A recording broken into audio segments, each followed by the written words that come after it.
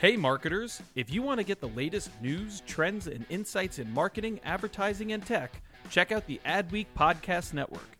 Learn from leading voices across media and marketing with original shows like Yeah, That's Probably an Ad, Marketing Vanguard, and Tech Magic with Kathy Hackle. Start listening now by searching Adweek wherever you listen to podcasts.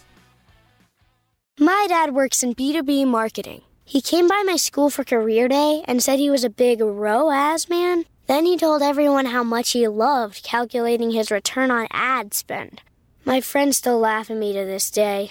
Not everyone gets B2B, but with LinkedIn, you'll be able to reach people who do. Get a $100 credit on your next ad campaign. Go to linkedin.com/generate to claim your credit. That's linkedin.com/generate. Terms and conditions apply. LinkedIn, the place to be, to be.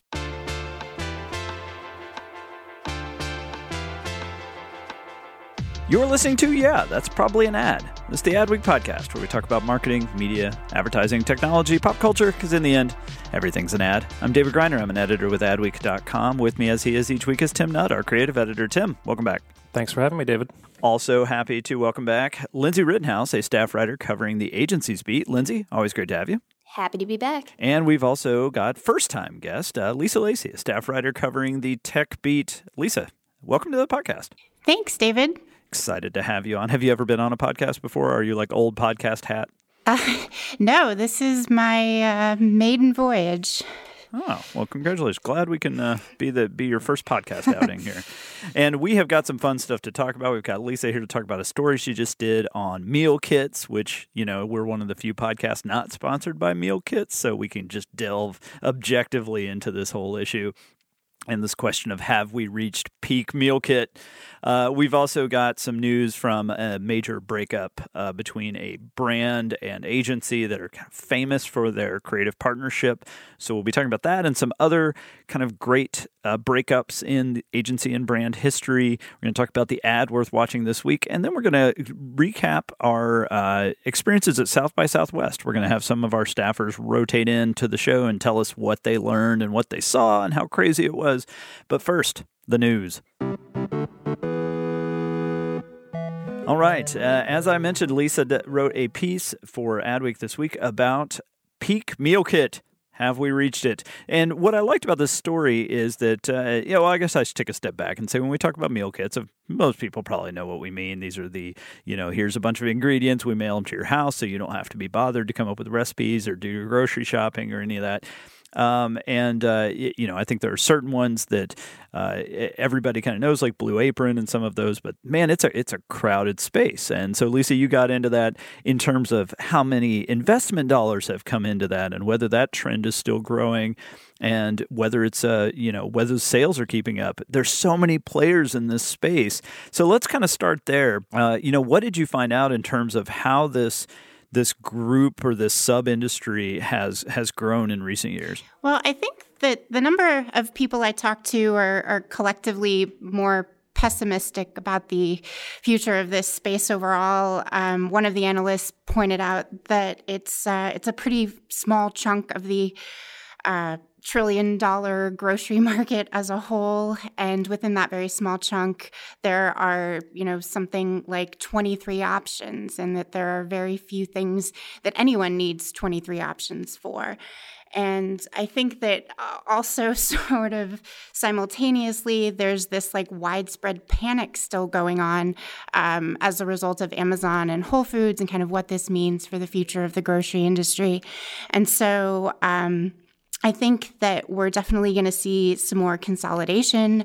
Albertsons bought Plated last year, I think. So you'll see more deals like that. And I think you're also going to see, like Blue Apron announced that they're going to be in stores as well. So I think you'll see some moves like that too, with these subscription-based services going to store shelves, or like Marley Spoon making themselves available on Amazon. Yeah, you mentioned that, the growth, in some ways, the numbers are really impressive, that they had about $155 million in sales in 2017 on these meal kits.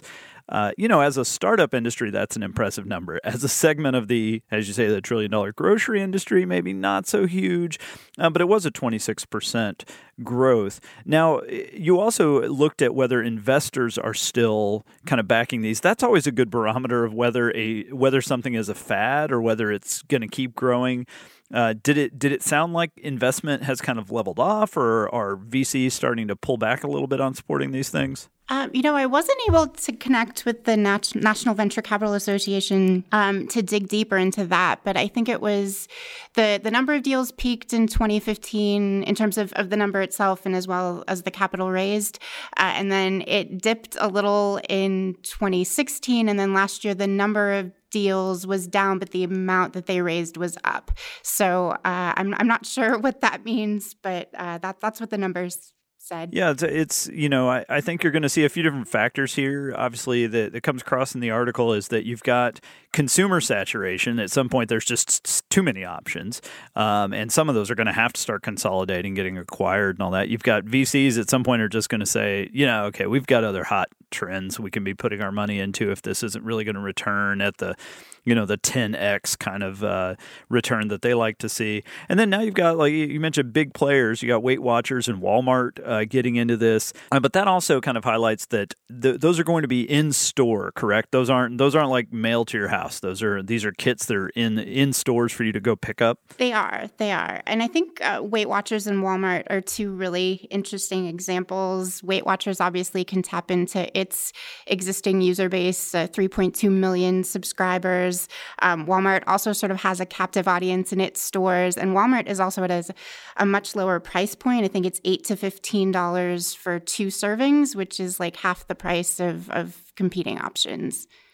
So let's take a step back and just talk to the panel about, have you guys tried a meal box? Tim, have you ever used any of these food services? No, but I should. Every other day when I don't have anything for the kids to eat at night, I'm like, why don't I subscribe to one of these things? A bunch of people I know do. I just, for whatever reason, I just still like, going to the store and kind of making it up as I go along, I guess. And part of that, I think, is the price point. I think it is a little steep. And my wife and I just have decided to not make that leap. But the convenience factor and the way that it is set up makes all the sense in the world. We haven't gotten there yet. Lindsay, have you tried one? Yes, I tried Blue Apron. It was expensive, and it took longer to prepare the meals than I thought. So I ended up doing it for like 2 weeks and stopping, and I kind of agree. I like going to the grocery store and, buying the little kits they have, like the chopped salad kits. I like those. I mean, they're still convenient, but they're at the store. Yeah, I am a huge cook. I mean, I cook a lot. I probably cook 9 out of 10 meals in my house. We have 2 kids. And, it's interesting reading Lisa's story and talked about how a lot of the people who are into these services are kind of foodies already, but it's a bit of, I'm guessing it's this crossover of you're a foodie, but not necessarily like a really active cook. And so for me, these services are kind of pointless because I feel confident enough to put these kinds of meals together, and I feel confident that I'm going to do it much more affordably and without as much packaging, and you know what I mean, and like really have more control over the portioning and all those things. But that said, I think it does resonate with people who wish they cooked more often at home.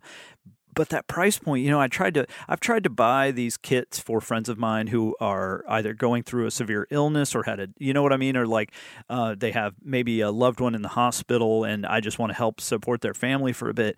And man, you price these things out of like, oh, okay, I'll send them a few meals a week. And it's just like, holy cow, that's a ton of money. Mm-hmm. And I can't imagine if you're on your own, like fixed income, or if you're just, kind of early in your career, and it's just like, man, I just don't have this much to spend on stuff. So, the other thing too, Lisa, I don't know if you really thought about this or if any of the panel has thoughts, but it feels like that the convenience of online grocery delivery or just grocery delivery in general is, that's growing so fast. And I live in the suburbs. I don't live in the city where it's been kind of probably normal for a while. But this feels like a halfway point between those things, right? Like I can see the meal kit industry kind of dying off simply because meal kits become a part of online grocery delivery or you know what I mean? Yeah.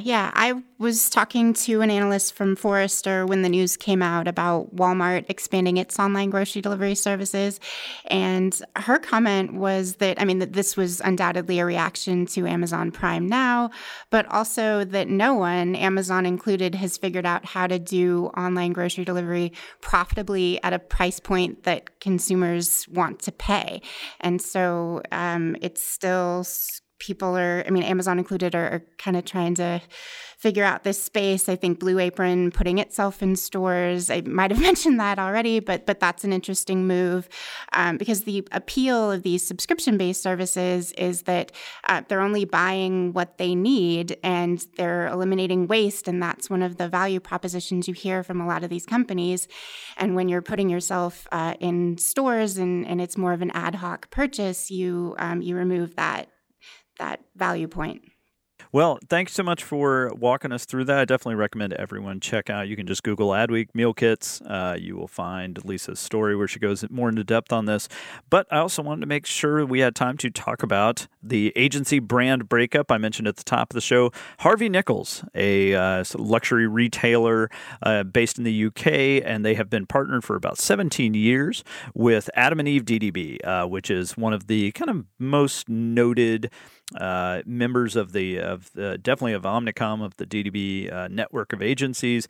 But really, Tim, I would say Adam and Eve's one of the more celebrated agencies around the world, right? Oh, yeah. But without a doubt, the most accomplished creative agency in the UK, probably for the last 3 or 4 years, maybe 5 years even.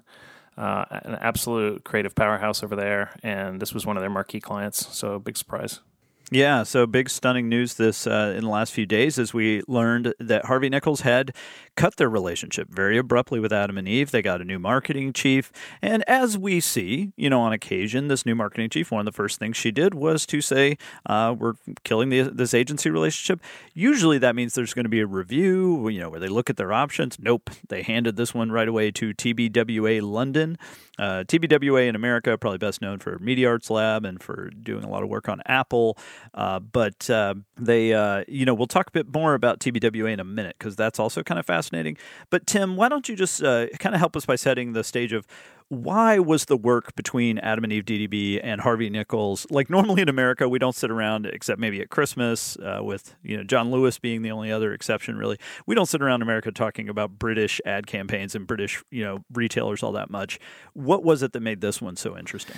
Well, I think a British word describes the work very well, and that is cheeky. I think Adam and Eve made work for Harvey Nichols that was very, very provocative, very funny, always kind of surprising, always a little bit off kilter, stylish, but also kind of goofy. It was a very strange kind of combination. And David, you actually put together a greatest hits package this week of Adam and Eve's work for Harvey Nichols, and I think that is pretty illustrative of the kind of work that they did. In particular, there was a campaign from 2012 called Contain Your Excitement, which showed fashion models in their sort of typical sultry poses, but they've got like wet spots in their crotch because they're so excited about the sale that's starting. And then the two famous campaigns were Sorry I Spent It on Myself from 2013. This was the holiday campaign that kind of tried to convince people to go out and buy Christmas presents for themselves, and the ads showed them buying really cheap, horrible presents for their loved ones so they could save money to go out on a shopping spree for themselves. Very, very against the spirit of Christmas, and really stood out in that regard. And then also the 2015 ad Shoplifters, which really was one of the great ads of the last couple of years. It took security camera footage, actual security camera footage of Harvey Nichols stores showing people shoplifting, and superimposed cartoon faces on the perpetrators. And then at the end, you discover that it's an ad for a rewards program, and it says you don't have to steal them. You can get freebies this way. So really remarkable long-running client agency team, and they did certainly some of the most eye-catching and talked about ads of the last 10 years over in the UK. Yeah, it's one of those classic examples of advertising for people who work in advertising. Like everyone who works in the ad industry absolutely loves the Harvey Nichols work that Adam and Eve DDB has done. But as I mentioned, that era is over, and they very quickly handed the account over to TBWA London. Now, they've had some interesting shifts. So, Tim, remind us, like in late last year, they had some leadership changes. So remind us kind of what we know about TBWA London at this point. Yeah, I mean, they've had a revolving door for quite some time. This is a very storied agency. I don't know if you remember, but back maybe 15, 20 years ago, they were doing some of the best work in England. They had the PlayStation account, which they had some very famous TV commercials directed by Frank Budgeon, the Mountain commercial, also the Double Life commercial. I believe Mountain was a Grand Prix winner in Cannes. They also did work for Wonder Bra that was really famous. John Smith's beer. They were putting out, in the late 90s, early 2000s, they were sort of a creative gem in that market. Kind of fell on hard times. The last 10 years, they haven't done a lot of note. And so they really shifted. They've been shifting management a lot. But last year, within the past year, they've got a new CEO, Sarah Tate. They've got a new CCO, Andy Jackson. They've got a new CSO, Anna Vogt. And they're also sort of in the process of absorbing Lucky Generals. I think they're going to remain two different agencies, TBWA London and Lucky Generals. Lucky Generals being kind of an upstart creative agency, sort of like Adam and Eve was, 10 years ago. Lucky Generals did the Amazon Alexa Lost Her Voice commercial in the Super Bowl this year. And so, I believe it was the Lucky Generals management team that kind of did the search actually for this new management team at TBWA. So they have some younger folks in the leadership now, and it seems like there's some energy building there. And I think the Harvey Nichols account being awarded to them is both a reflection of the excitement around TBWA London now, and also signals that they're going to be getting stronger, and they're probably going to be a player to watch in the next couple of years too.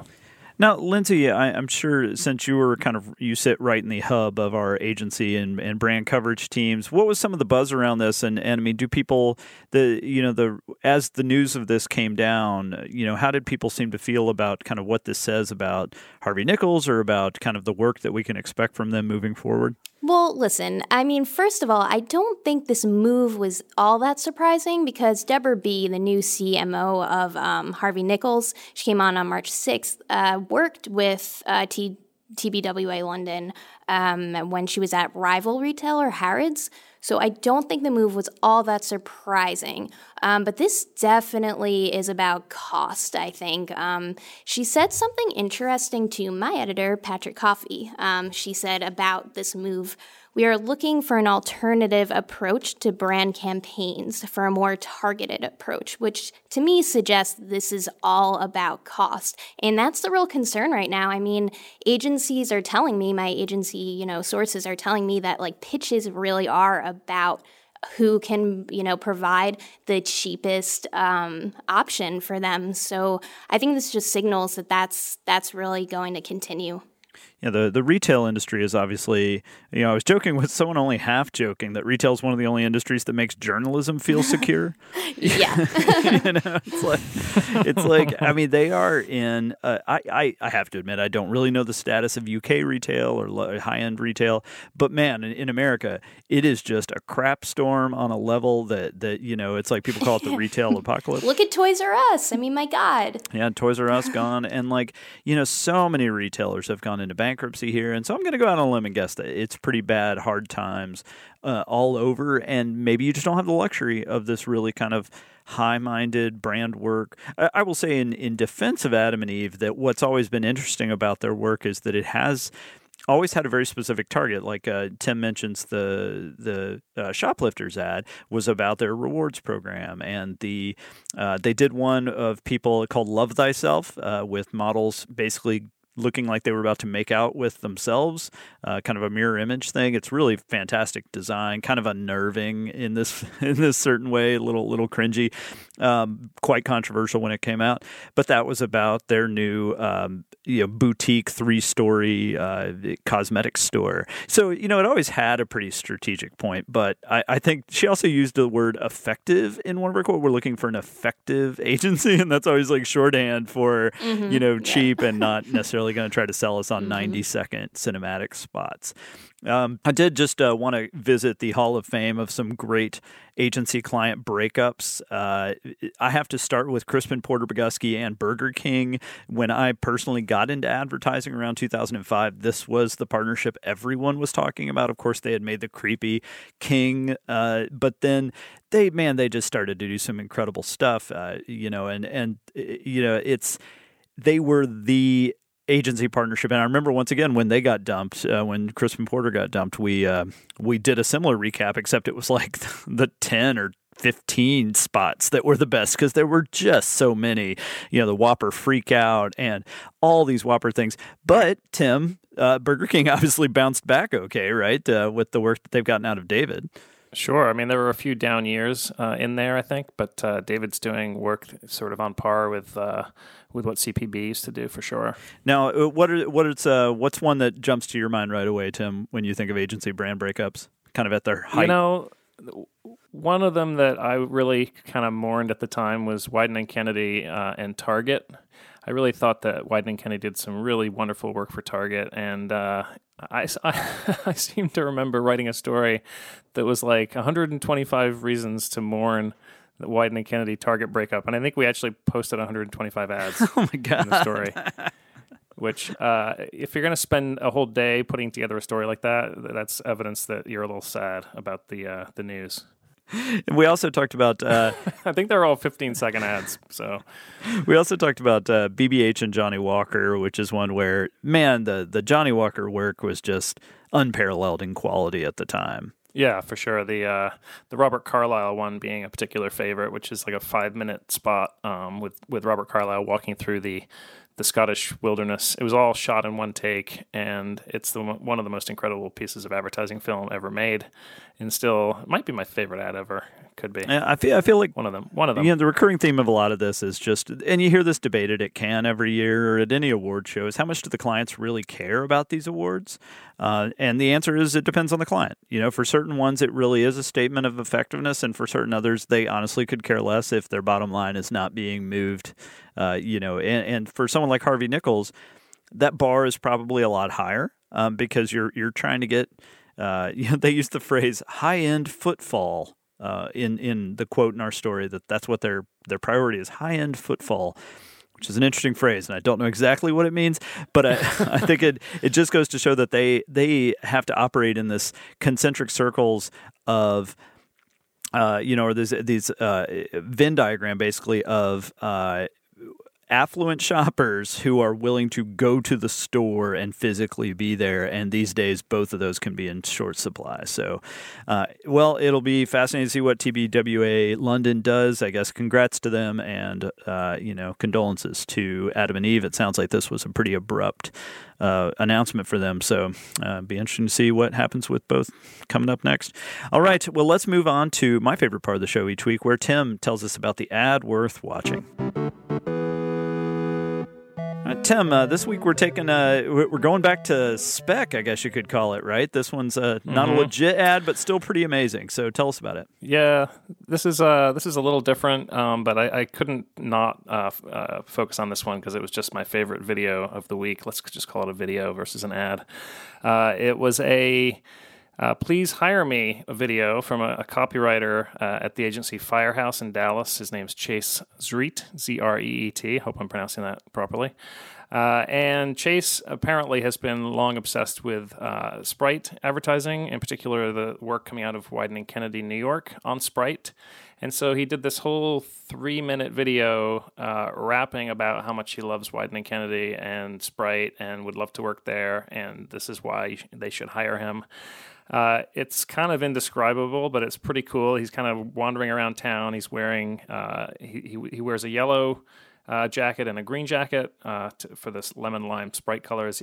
And then when it alternates, when it's yellow, he's got a green lime hanging on a gold chain around his neck. And when he has and vice versa.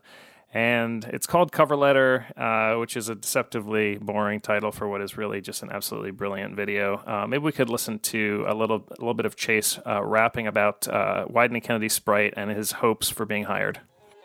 Hi, you probably never heard of me. I'm Chase and I really like to murder briefs. And the reason why I'm spitting with the urgency is I'm trying to write the copy for the currency. See, I really love the brand and I love the beverage. And I'm hoping that these corny bars will give me leverage. And you'll take a little chance on a dude from Texas. Let my carbonated copy be your refreshment. See, I got the best lines, call me Narcos. And I move the most skills, call me Barcos. And my copy of the bottles flying off the shelves. You would think that lemon lime was a holy grail. I got pencils, Cleos, lions dangling from my chain. OJ's glove strips, tightest in the game. And every single synapse firing up inside my brain will have you thinking that the copy Christ just done came. So the video was directed by Jeremy Bartel of Charlie Uniform Tango. And it's just, I don't know, I watched it a bunch of times. I talked to Chase about it. He told me, apparently a friend of his came up with this idea because Chase is a big fan of the rapper Vince Staples, and he's also, a big fan of Sprite. He actually drinks it. And this buddy of his said, you should make a video of yourself rapping about Sprite. So he was like, wow, maybe I will. And he wrote it over, I think, 2 days. And I think Jeremy Bartel came in and really sort of helped him focus the idea. Chase is kind of on a hoverboard during the entire thing. So the way the camera work is, the camera's pulling back and Chase appears to be just floating towards you. And I don't know, the lyrics are brilliant. Everything about it was really amazing. And as an ad, it worked because Wieden & Kennedy saw it and they hired him. And I spoke to Wieden & Kennedy this week about it too. And he said, I think it was Jim Lasser, the creative director at Wieden & Kennedy, New York, said that, quote, the way he could float and rap at the same time was impressive. He also demonstrated a mastery of Sprite's brand color palette. I think he should re-release a subtitled version. That would be my first assignment to him. Which is true. Like it's sometimes hard to keep up with the lyrics on this thing, but it was super funny, really, really well done. I mean, I imagine you could do this really poorly and it would be like kind of cringy. But it was like an amazing video in its own right, and it also happened to advertise him to the agency, and the agency clearly had to hire him because it was just such a well-done production. All right. Well, thank you, Tim, as always, for dredging up the best thing worth watching among all the ads we could be watching this week. And now it's time to move on. We are going to cycle out to some new colleagues, and they're going to tell us about their experiences at South by Southwest. So, Lisa and Lindsay, thanks so much for joining. Thanks. Thank you. All right. Take care. And now it's time for our big discussion of the week.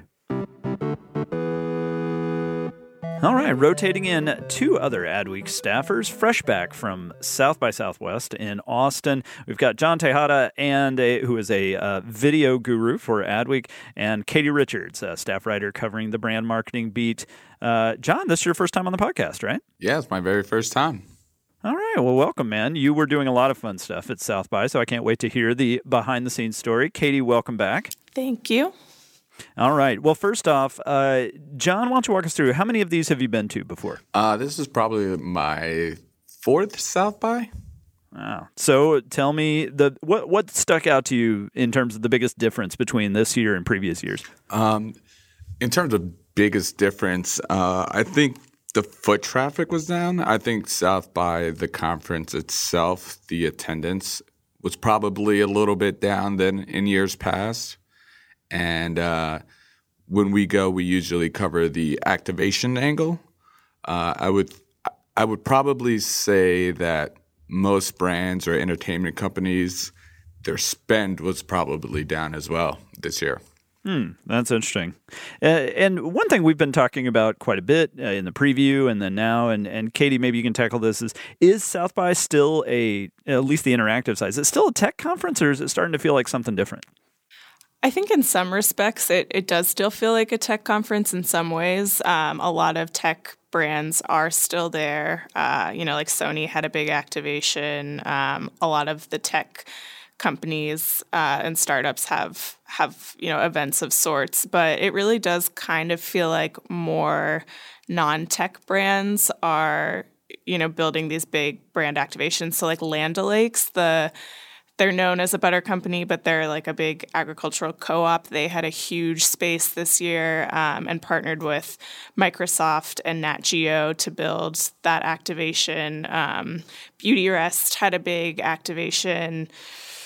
DC Comics had a bunch of stuff going on. So it feels a lot like, tech is still ingrained in South by Southwest, it feels like, but it's also becoming more of a place where brands that are not in the tech space are finding a way to kind of connect with this huge audience of people. Well, I feel like we have to talk about Beautyrest. Yes. Of all the Instagram stories I was following from you, from Adweek, from John over the week, the Beautyrest one was just so friggin' weird. And I think I even messaged you. I was like, I have no idea what's happening here, and I kind of just wanted to wait and hear it from you. So tell us what this was. So Beautyrest partnered with this composer named Max Richter. He's a German-English composer, and he created this 8-hour song or piece of music, I guess, which is FYI now available to download on Spotify if you want to check it out and get a sense of what it sounds like. But it's 8 hours long, and he has started touring the world, kind of playing this for people. And typically when you go to the performance, you sit in whatever seats are available at the space that he's playing in. But for this particular event, he partnered with Beautyrest, and they set up 150 twin-size beds on the stage where he was performing. And so 150 people went, slept in a twin-size bed, listened to the music for 8 hours. And some people slept, some people didn't sleep. One guy was snoring the whole time, and I was like, dude, I don't know how you're snoring. It was very, very weird. But yeah, it was kind of a crazy experience. John, were you at this one too? No, that was invite only. I think Katie only got that invite. We tried to do a video about that, but that kind of fell through. Yeah, they only had official people invited to like capture footage of it. I'm not official enough. Yeah, I guess not.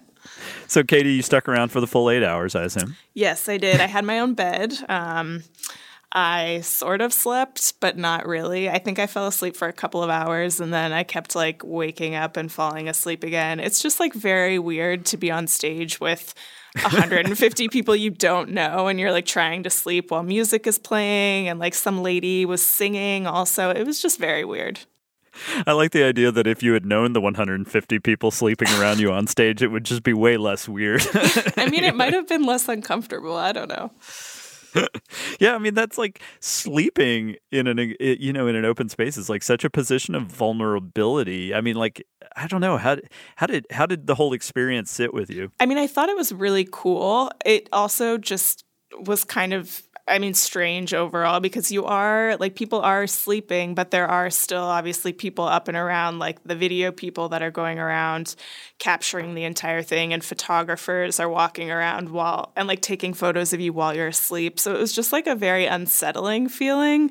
But the music itself is like really beautiful and soothing, and I could see myself like playing it maybe to help me fall asleep at some point. But I also just can't believe that this guy can play for 8 hours straight in the middle of the night. It's kind of absurd. Man, so was it an effective branding move for Beautyrest? Yeah, I think it made a lot of sense for them. Obviously it was a little weird because a lot of people weren't actually sleeping, and their whole reason for being there was like, our beds will help you sleep better and like, get a good night's sleep. And I didn't really get a good night's sleep. So that was a little, jarring, but yeah, good point. They had, they had branding on the beds. They had like pillows with Beautyrest on them and like eye masks and blankets, and a bunch of influencers were there taking photos, and you could take the pillows home with you. So like it was nicely done from their perspective and branded very well, but it was just still, again, very weird. Very, very weird. All right, John, you got to go out to a DC activation, the comic/entertainment company. Tell us about that one. Oh, so the DC activation was kind of one of the last things we did. That was very cool. It was they had 3 actual Batmobiles there. They had a South by Southwest specific Superman comic book. They were teasing their new show on Sci-Fi, which involves Superman's grandfather, called Krypton. So there was a lot going on. There was a lot of giveaways. That was probably one of the more fun, interesting activation type things going on. Now, I saw you like on Instagram climbing into one of the Batmobiles. I mean, could people just kind of go around and climb in and out of those things, or what was the setup? People could not actually do that.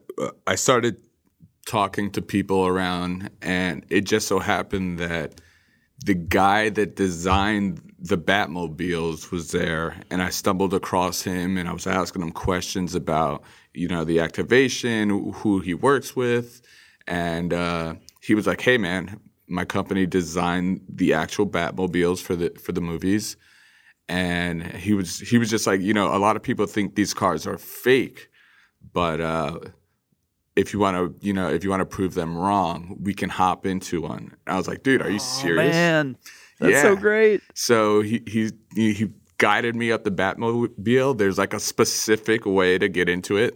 You have to pop the roof off. You have to climb the door, jump down.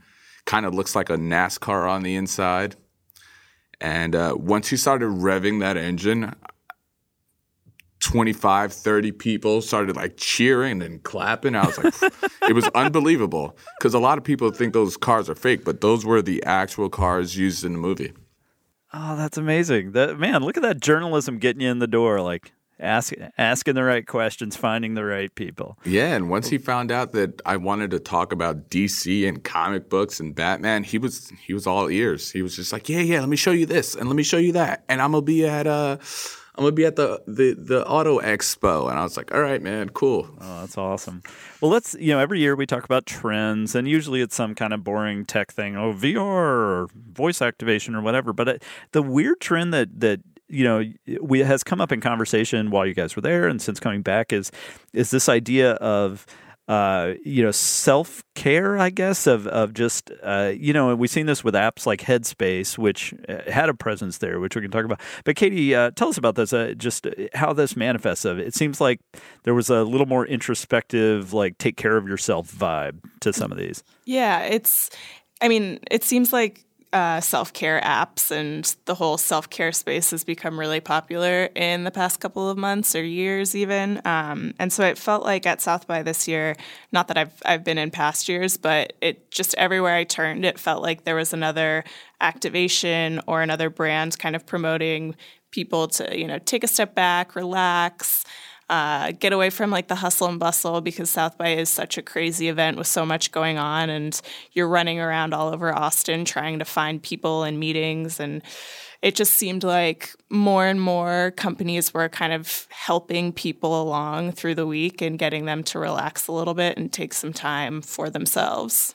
So tell us about some of these. Did you get to go to the Headspace area? It looked like kind of a recharge room. Yeah, so in one of the main buildings where a lot of the panels were, Headspace had like a breathing room, basically, where they had a bunch of stations set up with iPads and iPhones and headphones, so people could go, and there were like cushions on the floor you could sit on, or like nice comfy chairs and couches, and you just put the headphones in, go on the app, select, a 10-minute meditation session, 20 minutes, however long you had. And, I walked in and there were like 10, 15 people just sitting, meditating. And it was honestly, I did a 5-minute session, and it was really relaxing and kind of nice to go in and just take a break from everything going on. And then, of course, obviously they were also trying to promote their app. So they were giving people a month free of Headspace to kind of test it out and obviously grow their user base at the same time. So tell us about the other activation. I don't know much about this one, but you said it was kind of one of the last things you guys went to that was also in this same kind of vein. Yeah, so there's a company called Work Well Win, and they're kind of all about designing like offices and workspaces that are kind of, they like think about wellness when they design the space, basically. So there's a lot of natural light. There's, like meditation rooms, all this kind of thing. So they had a space where they had massages and snacks and all that good stuff. But they had a similar kind of meditation room, and John and I both tried it out. But yeah, maybe John, I don't know if you want to describe your experience and I can describe my experience, but it was like a very different, relaxing kind of vibe for South by. Yeah, sure. We'll jump right into the meditation. Also, they recommend getting a massage before meditating. Yeah. So after you get your massage at this place, you go into this 18-minute meditation situation where you lay down on this couch and they give you like a gravity blanket to, I guess, make you feel like a baby being swaddled. And they give you like this eye mask and they give you these headphones. And the meditation itself is focused on breathing, and it's about how we work so hard every hour. We should take 17 or 18 minutes to like clear your brain and like kind of reset yourself to optimize your performance throughout the day.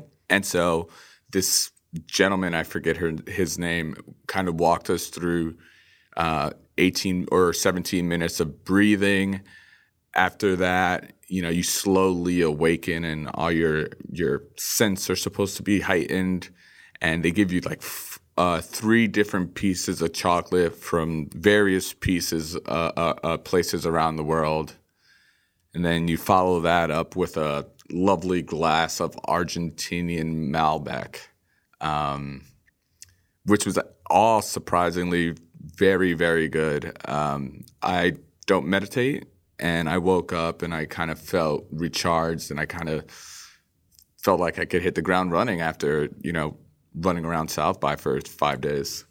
Man. So Katie, what was your experience like? Yeah, mine was similar. It's kind of crazy how we go to these events all the time and it's really go, go, go. And, you get some time at the end of the day, but you don't really take a lot of time for yourself to relax and recharge. And having brands weirdly be there telling you to do it is actually very helpful. And I kind of had a similar experience where when I came out of this 17-minute meditation, I felt very relaxed and like, all right, let's get going again. But yeah, it was also very interesting to hear the guy say for every hour of work you do, you should take a 17-minute break, because that seems like a large amount of time that you should be taking as a break, which I don't think anyone really does. But yeah, it was very cool to have that for us to kind of try out while we were there. And it's something I've noticed. Like every year, I go to the Cannes Lions, which is a week long and crazy, as you two know. And every year, I always look for the opportunities, not even so much to like meditate or just to like do yoga or work out, or it's like these kind of you expect that stuff would be baked in a little better, especially later in the week when people are really crashing. And it's very inconsistent. It's very hard to find these opportunities. So I'm kind of glad to hear that events are, even if it's branded activations and not necessarily like a scheduled part of the event, I think it does make a huge difference if you can make time to do that. Like, John, you're pretty active, like when you go to Cannes, right? About making time to exercise and stuff. Yeah, for sure. I try to get a run in, but, Cannes is so all over the place. Everyone's running around from meeting to meeting and then drinking rosé till 3 a.m. So it gets a little crazy, but when I can, I do try to get a little active. Yeah, I think it makes like all the difference. I become much more human if I've had time to just, go do something. And again, it's really more about your head than your body. Like it's just about letting yourself out of it for a little bit and just giving yourself, as yoga instructors would say, permission to detach. Yeah. It makes a big difference. Well, thank you both so much for the kind of recap. Really enjoyed following all your stuff. I'd encourage everyone to, if you Google South by Southwest, SXSW, and Adweek, you will find all of our stories that Katie and everyone else were filing from Austin. Lots of great coverage. Thank you both, and we'll have you back on the podcast soon. John, glad you finally got your first appearance in after all these years. Likewise. It's been a long time coming. All right. Our theme music is by Home. This episode was produced by Eric Wander. Please take a moment to review us on Apple Podcasts, Google Play, Stitcher, wherever you get your podcasts. Those reviews mean a lot to us personally, and they also help new audiences discover the show. I'm David Griner with Adweek, and we will be back next week.